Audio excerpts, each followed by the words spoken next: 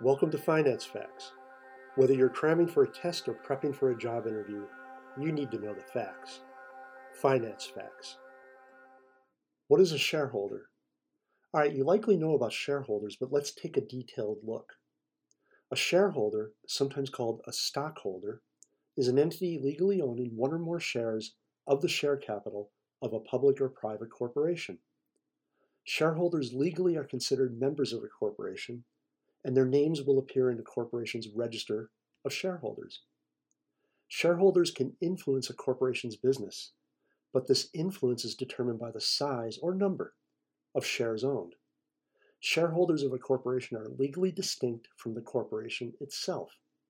They're not liable for the corporation's debts, and their personal liability is highly limited.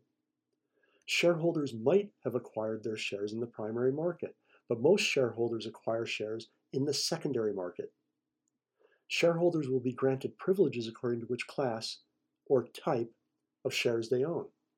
There are two broad types of shareholders: common shareholders and preferred shareholders. Let's look at each. Common shareholders typically can vote and will receive dividends. Note, dividends can vary over time and may not be paid at all. Preferred shareholders usually may not vote, but will receive a fixed dividend. And in the case of a company's liquidation, holders of preferred shares will be paid before common shareholders. Thanks for listening to Finance Facts. My name is Dave Coker.